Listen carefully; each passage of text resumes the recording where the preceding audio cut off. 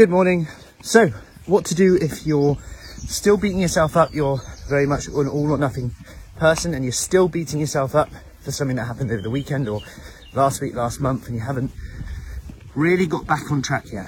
So, good morning. If you're coming in, give me a hello. If you're on replay, let me know. So, this morning I had a long walk planned really for my own training, which obviously I'm keeping people accountable. Morning, Sandra.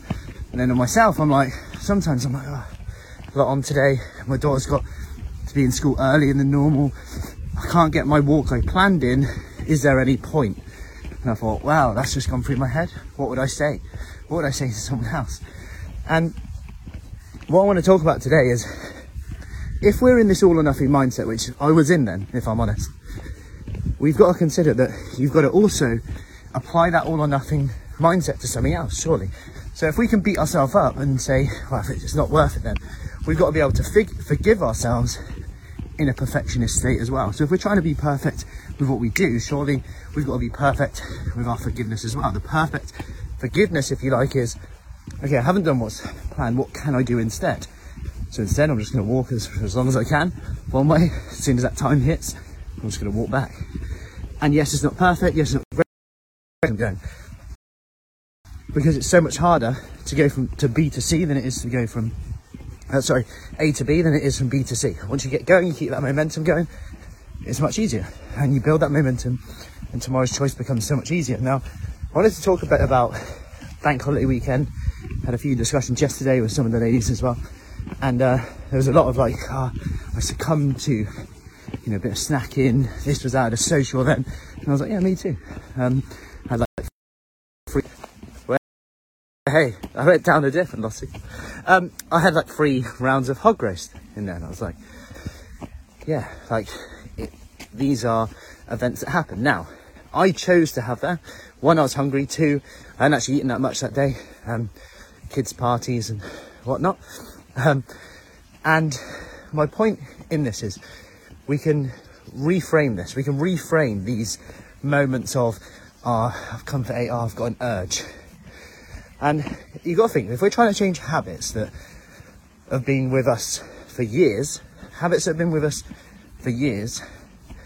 we need opportunities to change the habits. The more opportunities we have, the more likely we are to change that habit. And it's not always going to be easy. Like, there's lots of things in life where it's hard today, easier tomorrow. And I think that's sometimes a good motto. It can be taken to the extreme sometimes, of course. But if we now think of that differently, let's say someone gets an urge in an evening to eat. Now, of course, you're going to get an urge in the evening to eat if your body is very much used to eating in the evening after dinner, sit down, normally have a cup of tea, a few biscuits, my other half brings the wine in. Hey, Suzanne. Then there's some peanuts out, biscuits, whatever it is. Of course we're going to have an urge. Now, every urge you have is an opportunity to make a slightly different decision.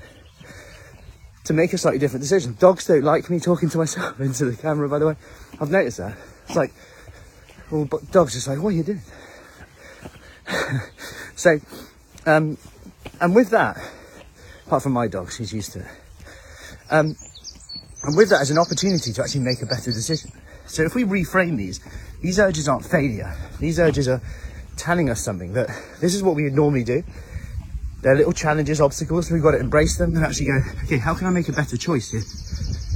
Can I make a better choice? Can I delay the choice a little?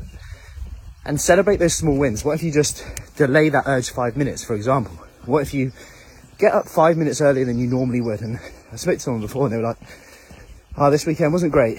Had a curry takeaway. We all got curry in, but I only got this, and this. And I was like, okay, what would you normally have done? I'd have got this, and this, and this. And I was like, that's a good win. I'm not telling you to stop having curry or anything like that, takeaway. Obviously, there's got to be a compromise. But she's making small differences. She's like, yeah, she felt more satisfied, I felt better the next day. Now she's selling all these benefits to herself. There are benefits of the alternative. It's not all about, oh, I'm missing out on this, I'm missing out on that. If we focus on that, we're going to not be motivated to do it. We might not stick to it because the benefit's gone.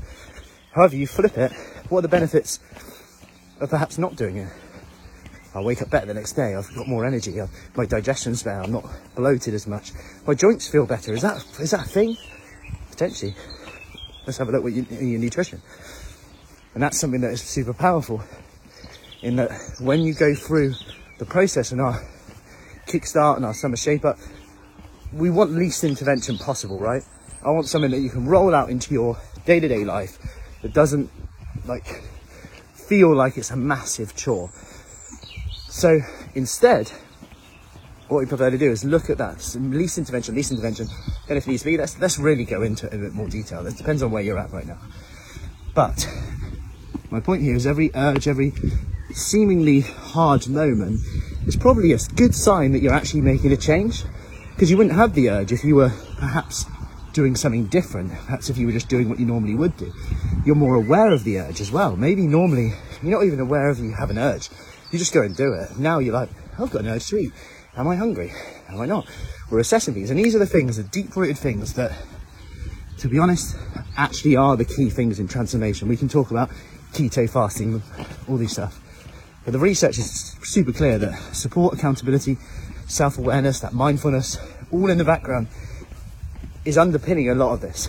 Not for everyone, that's just science, but a lot of this. That's why an individual approach works. Anyway, I hope that helps. That's enough of my ramble. I think I've slowed down a little bit on this walk now, so I need to speed back up, otherwise I'm not going to be back in time. My kids drop off. Anyway, and then busy day, outside sessions, inside, back inside, one-to-ones. A few people starting on our summer shape up today, Marlborough Devices. If you want more information on that, drop a summer below. Here's summer, despite the skies. But if we didn't have these days, you wouldn't be so excited for the sunny days, right? So, I will see you later. Have an awesome day.